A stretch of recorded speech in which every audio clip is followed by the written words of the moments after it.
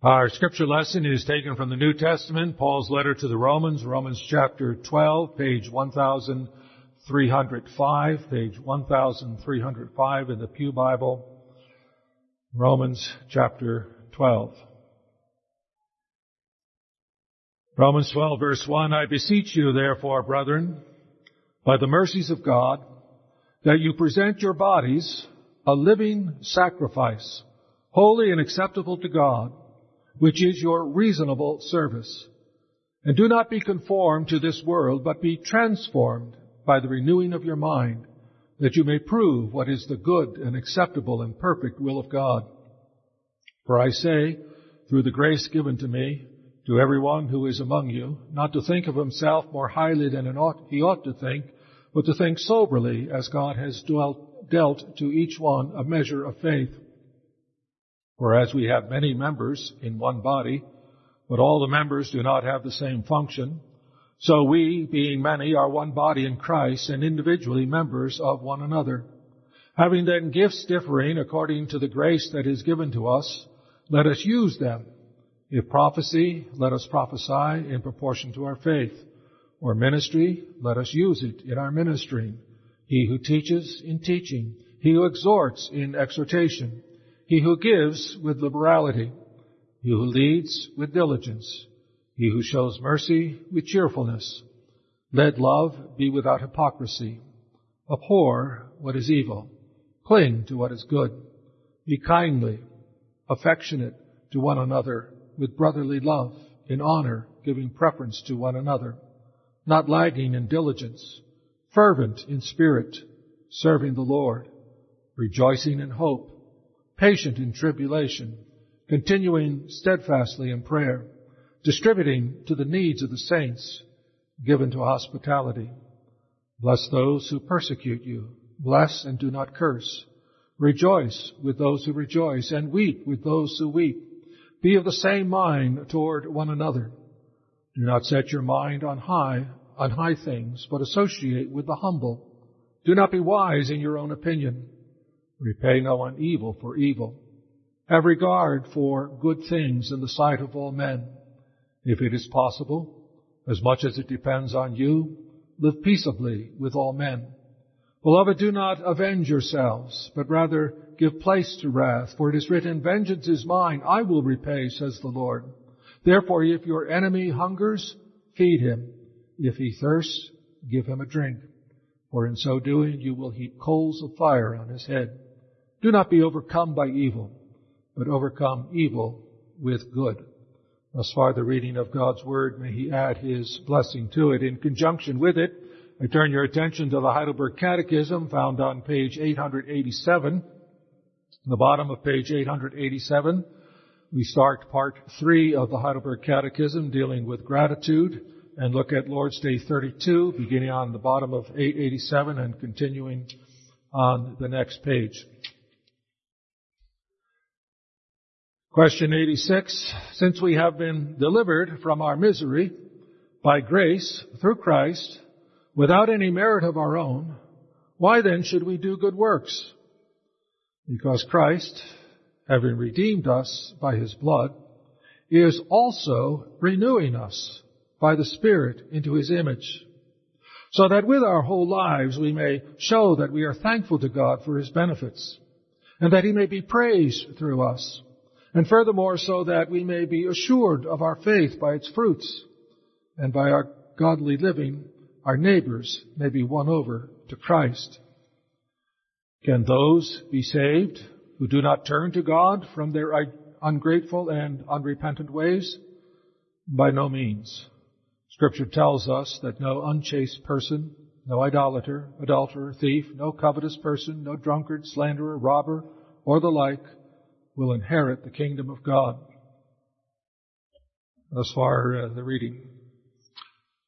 Beloved of the Lord, we come now to the third part of the Catechism, which consists of 2 basic parts, an exposition of the 10 Commandments and an exposition or explanation of the Lord's Prayer. And This section begins with a wonderful question that reminds us again of the heart of the Christian religion. The Christian religion is about grace and mercy. The Christian religion it's not about a nice God who wants us to be nice. No, that's not what the Christian religion is. And it's not about a God who wants us to feel good about ourselves and believe in ourselves. No, that's not what it's about. It's not about a God who is our heavenly butler who is there to serve our every whim and need and satisfy our every desire. No, rather it's about a holy God who hates sin, but who also is filled with love and mercy so that He provides a way of escape from His wrath by taking the punishment our sins deserve upon Himself in the person of His Son, Jesus Christ, so that we through faith in Christ may be forgiven and given the gracious gift of life without having to work for it or earn it. We couldn't earn it if we wanted to. We only increase our debt every day. But He graciously gives us life and an eternal inheritance, a glorious eternal inheritance. What a glorious God. Nothing you and I can do to earn or deserve it. So, the Catechism asks, why then do we still have to do good works? If we don't have to do good works to earn and deserve our salvation, if it's a free gift of God's grace through His love and mercy in Jesus Christ, why do we still have to do good works? And the answer comes down clearly because God is not only working to forgive us, to redeem us by His blood. Christ is not only redeeming us by His blood, but He's also renewing us by the Holy Spirit to be like Himself. In other words, salvation is not just about the forgiveness of sins. It's not just so you can say, okay, my sins are forgiven, that's taken care of, now I can get on with my life and do what I please. No, He forgives you your sins and then calls you to a new life. He does that because the plan is that you are to live with Him forever. You're to live in His presence forever. And in order to live in His presence forever, you and I need to be changed. We need to be made holy.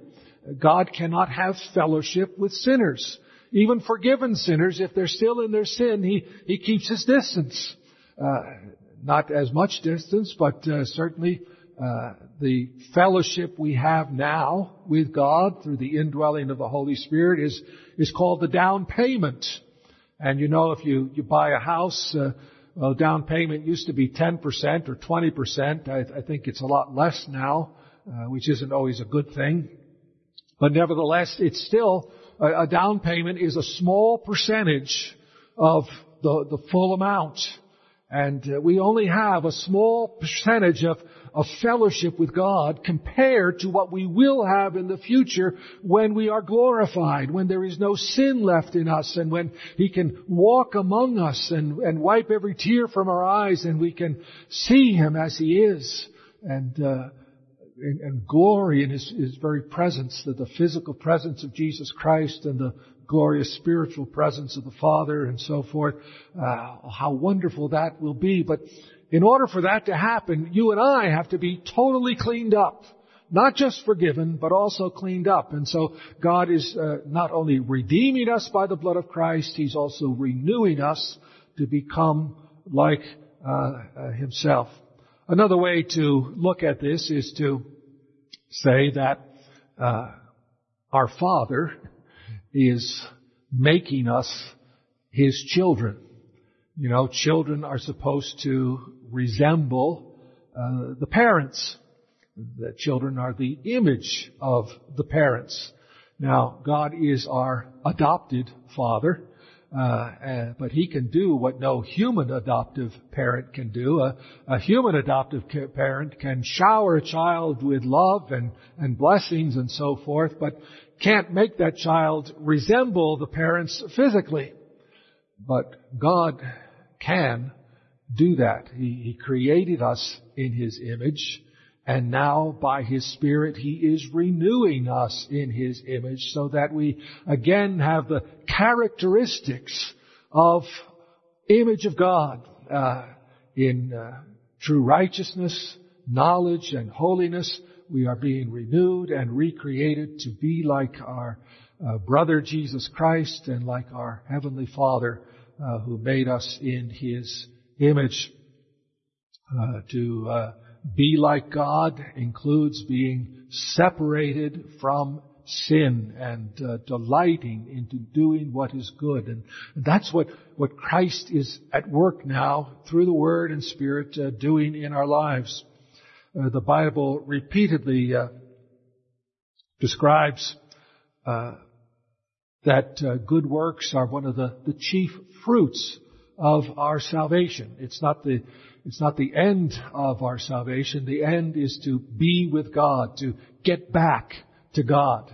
Like in the garden, Adam and Eve in the garden had fellowship, intimate, close communion and fellowship with God. And the goal of salvation is we were cast out, now is to get back in and to be with God and to be close to Him and near Him. But part of that is manifesting as a fruit of His work good works in our lives. We looked last week at Ephesians 2:10 that we are created in Christ Jesus to do good works which God prepared in advance for us to do. Or Ephesians 4 verse 12. He gave us pastors to prepare God's people for works of service. The pastor isn't supposed to do all the work of the church. He's there to equip and to train together with the elders. Every member to do their part for building up the body of Christ. Romans 6 says you have been set free from sin and have become slaves of righteousness. And the benefit you reap is holiness. And so Paul writes in Philippians, therefore, my dear friends, as you have always obeyed, continue to work out your salvation with fear and trembling, for it is God who works in you to will and to act according to His good purposes. Realize that God saved you not because you are good, but He saved you to be good. He did not save you even because you have the potential for goodness. He saved you because if He hadn't, you would have been totally lost. He saved you to make you good.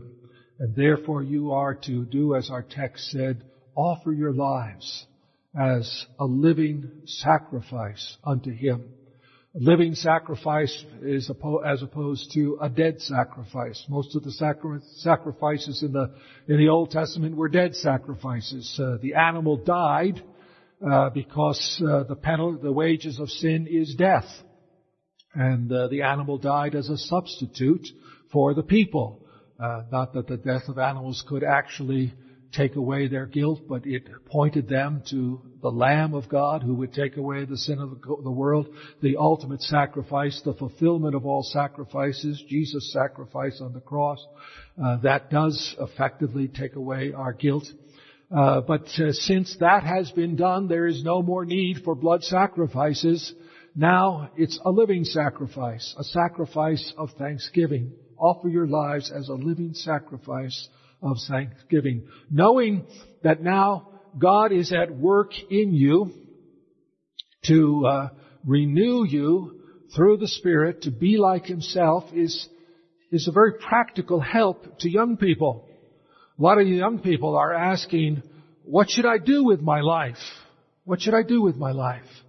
Well, you should do good with your life. That is, you should find what talents and abilities God has given you and use them to do good things in this world, good things for God, which means helping other people. We show our love for God by loving those people around us, and we work for God by seeking to fulfill the needs of the people around us. You know, this community has two great businesses, Vermeer and Pellicorp. And both of those organizations produce products that improve the quality of life for many people, enabling people to do their work better, enabling people to stay warm and to enjoy the beauty of God's creation through good windows and so forth.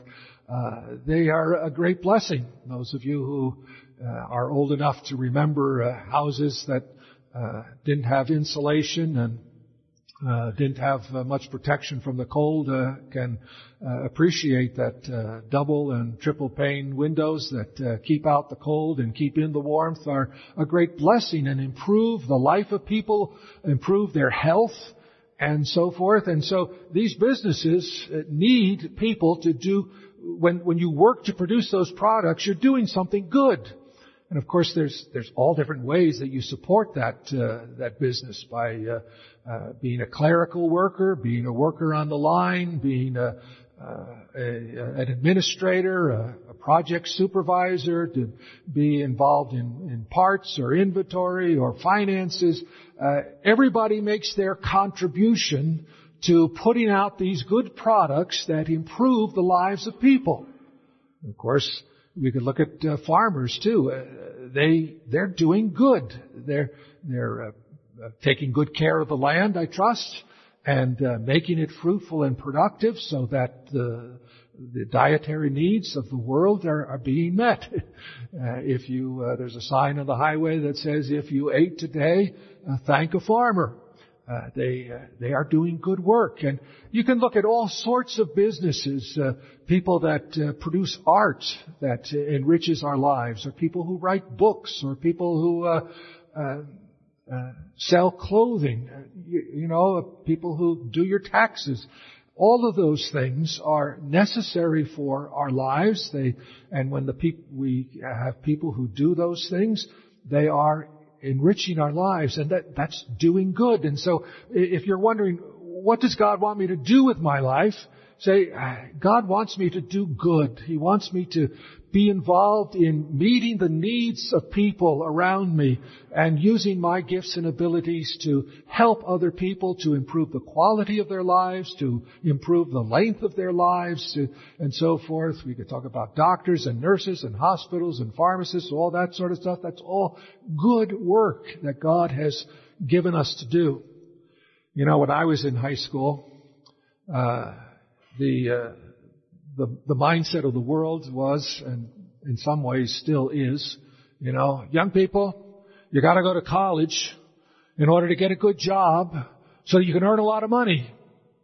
And that's what people thought they had to do with their lives, is go to college and get an education so that they could get a good job and earn a lot of money.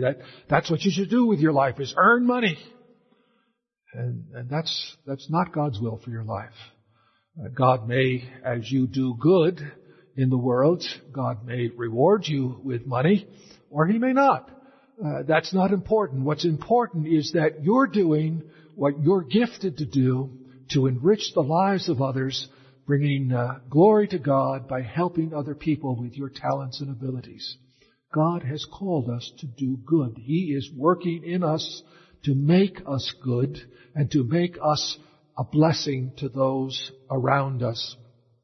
But now, when we recognize that this is why we still have to do good works, because God is not only redeeming us by His blood, but also renewing us to be like His Son, we recognize that this also accomplishes several good purposes.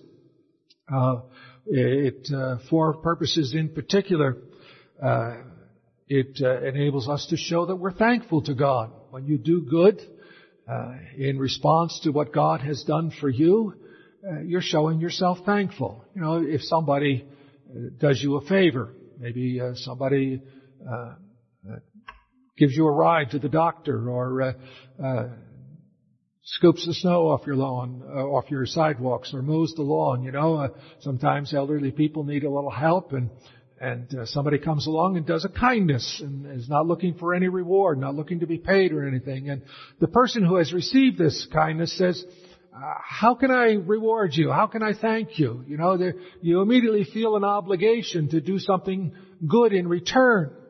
And that's proper. That's right. We should teach our children, when grandma gives the little 4-year-old a birthday present, what does mom say? She says, what do you say to grandma?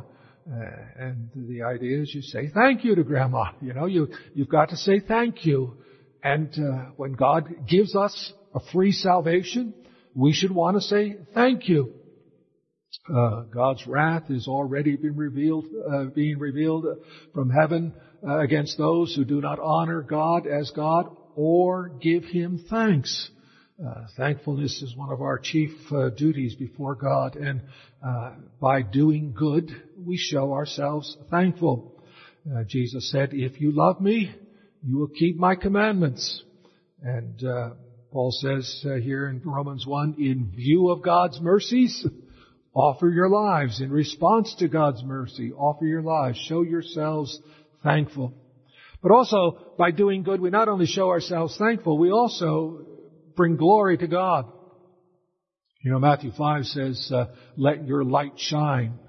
Let the world see your good deeds so that they may give praise to your Father in heaven. We're to do our good in the world so that people will learn to praise God. How does that work? Why don't they just praise us? Well, we're supposed to do it do good in a humble way, and show that by our lives that everything we have is a gift of God's grace. It's when you go to a museum and you see a great work of art, you don't praise the work of art. You praise the artist. You say, "What a magnificent artist! What a skilled artist this is who has created this work." And that's how it's supposed to be with our lives. People are supposed to look at our lives and say, "My, what God has done in that person's life." We ought to praise God for the transformation that God has worked in that person's life, making this person so useful and helpful and so outgoing, as well as being a humble servant of God. By our lives, God is glorified. Thirdly, we also gain greater assurance that God is really working in us. That God is working in us. We are assured of our faith by its fruits, says the Catechism. Matthew 7 says that a bad tree cannot bear good fruit. And John writes, we know that we have passed out of death into life because we love the brothers. Whoever does not love abides in death. If we see that we've overcome our animosities, overcome our hatred, and learn to forgive as we have been forgiven, because we're all going to sin against each other all the time. But if we learn to forgive as we have been forgiven, which means forgive unconditionally, because that's how we've been forgiven, unconditionally, forgiving from the heart those who have sinned against us, and loving people, well, that's not natural.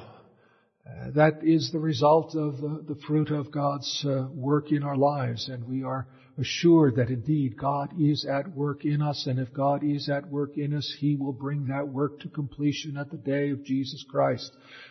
He will not leave us or drop us, but He will make sure that He never drops us. He will not lose any whom the Father has given to Him. Now this matter of assurance of faith through the fruits of faith is sometimes a subject that people get a little confused about. Assurance of faith is through the fruits of faith is really a secondary means of assurance.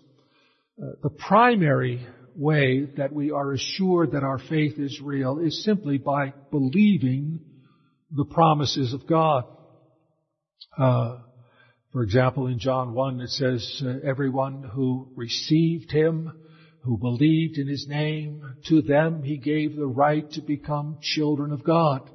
If you have received Him, if you have believed in His name, then you are a child of God. That's a statement in Scripture that we know is true. The Spirit convinces us that it's true, and because we have faith in Jesus, we say, through faith I am assured by the promises of God that I am a child of God. Again, John 6:47, he who believes has eternal life. That's what Jesus said. He who believes has eternal life. You're a believer. What does that mean? It means you have eternal life. If you doubt that, you're doubting Jesus. Do you want to be in a position where you say, I'm not sure Jesus would tell me the truth. I think Jesus might be pulling my leg here. He might be deceiving me. I have believed in Him, but I don't know if I have eternal life or not. No, we don't want to be in a position where we doubt the word of Jesus. Jesus said to you, he who believes has eternal life. And your assurance is based on that promise given to you and made real in your life through the work of the Spirit. Or Peter, I believe in his Pentecost sermon, says, everyone who calls on the name of the Lord will be saved. Again, that's a promise from Scripture. Or 1 John, if we confess our sins, He is faithful and just and will forgive our sins and cleanse us from all unrighteousness. These gospel promises, there's so many of them in Scripture that we go to them, we read them, we meditate on them. The Spirit drives them home, and through faith in the Word of God, we are assured of our faith. And then, in addition, our faith is confirmed also by observing the fruits of faith in our lives, namely those good works which God is producing in us. So there's two legs on which our assurance stands. The leg of faith in the promises and the leg of observing the good works that God is at work in us. So our works show that we're thankful. Our works bring glory to God. They give us greater assurance that our faith is real. And then the Catechism also tells us that by them others come to faith in Christ because of them. Our neighbors are won to Christ through our good deeds. Now we need to be careful there. I think the Catechism is speaking in an abbreviated format here. No one is going to come to faith by merely observing your good deeds, but your good deeds, particularly your good deeds for your neighbor, will impress upon them the truth of the gospel. It is the good news about Jesus, about who He is and what He has done, that when it is heralded by His servants and when it is made known, it's that by which we are born again. We're born again through the Word. But sometimes people won't listen to the Word until they are impressed with the character of the people who are bringing that Word to them. This past week I listened to a podcast of a woman giving her testimony. She was a woman who had made a wreck of her life and found herself in a shelter for the homeless, and she was required to go to chapel services at this shelter for the homeless. And she listened to the minister and she said, he didn't make any sense at all. I didn't understand one word he was talking about. But one thing I did understand, and that is that the people in that shelter treated me with respect. Nobody, she said, had ever treated her with respect in her life. She had always been abused and used and beaten down, and all of a sudden there's these people, a group of people who are treating her with respect. And the more she experienced that, the more impressed she was, and the more eager she was to find out why that was. And that opened the door for her to hear the gospel. Then she began to understand what the preacher was saying. There's an ancient saying that comes from one of the ancient saints of the church, preach the gospel at all times, and if necessary, use words. I don't like that saying. That's not a good saying. The gospel is always in words, but our lives can impress upon people the truth of the gospel so that when they hear it, they will take it seriously. And that's what the Catechism has in mind. And so we do good deeds because Christ is not only redeeming us from the guilt of our sin, He's also renewing us by the Spirit through the Word to be like Himself. He is at work in us.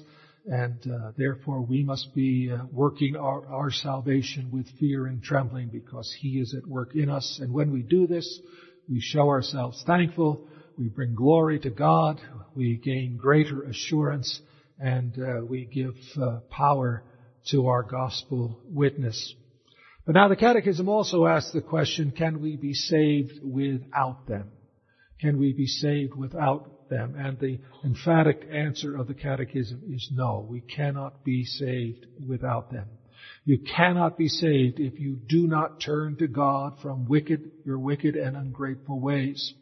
The Catechism quotes 1 Corinthians 6, verses 9 through 10. Do you not know that the unrighteous will not inherit the kingdom of God?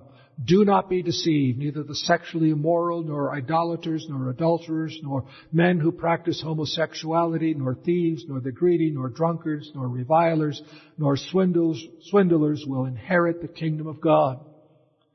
Of course, it goes on to say, and that's what some of you were, but now you have been justified, you have been glorified by Jesus Christ and so forth.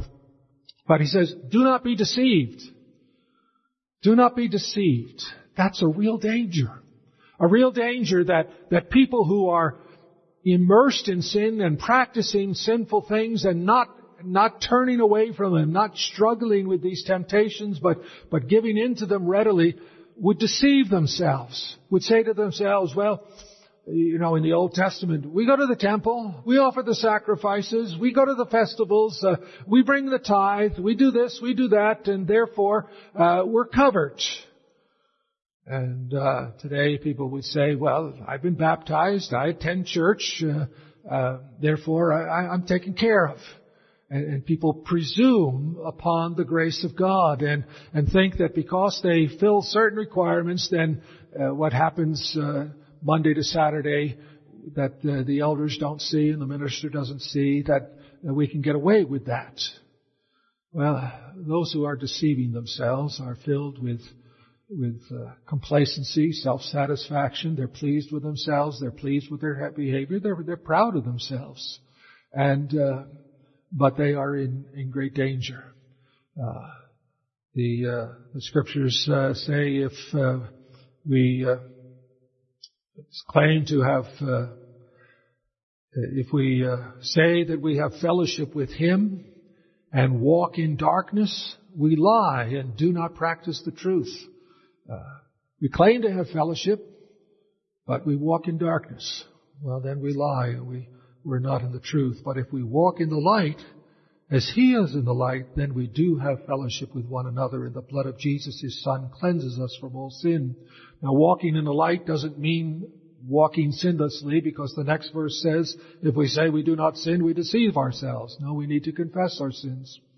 You know that you're not deceiving yourself if you're humbly striving to fight against temptation, if you are humbly confessing your sin and joyously celebrating free forgiveness through the blood of Jesus Christ, then you can be sure that you're not deceiving yourselves. But if you're proud and complacent and presuming that everything is okay and that it doesn't matter what you do behind other people's eyes, then indeed you may be in great danger. Be careful. We do not want to deceive ourselves. Someone has once said, never was the law more highly esteemed than when Christ voluntarily submitted to its demands on our behalf. If the law could be set aside for us, Jesus would not have to die for us.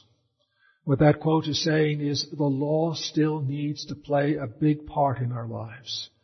Even though we don't have to keep the law to be saved, Christ had to keep the law. If that hadn't been the case, you can be sure that God would have found an easier way for Jesus to save us. But the only way for Jesus to save us was for Him to keep the law on our behalf. Therefore, the law is very much still in force, and we are called to show ourselves thankful by striving to keep that law day by day. That's why we still need to do good works, because God is at work in us to make us like His Son, Jesus Christ. Amen. Let us pray. Almighty and gracious Heavenly Father, we thank you for this reminder of the need to continue to humble ourselves before you, confess our sin, and strive to fight against temptation, to seek first your kingdom and your righteousness, to seek to be made more and more holy, to be like our Savior Jesus Christ in true righteousness and knowledge and holiness. Oh, Father, may we offer our lives as a living sacrifice of thanksgiving, seeking to do good in all that we say and do. We ask in Jesus' name. Amen.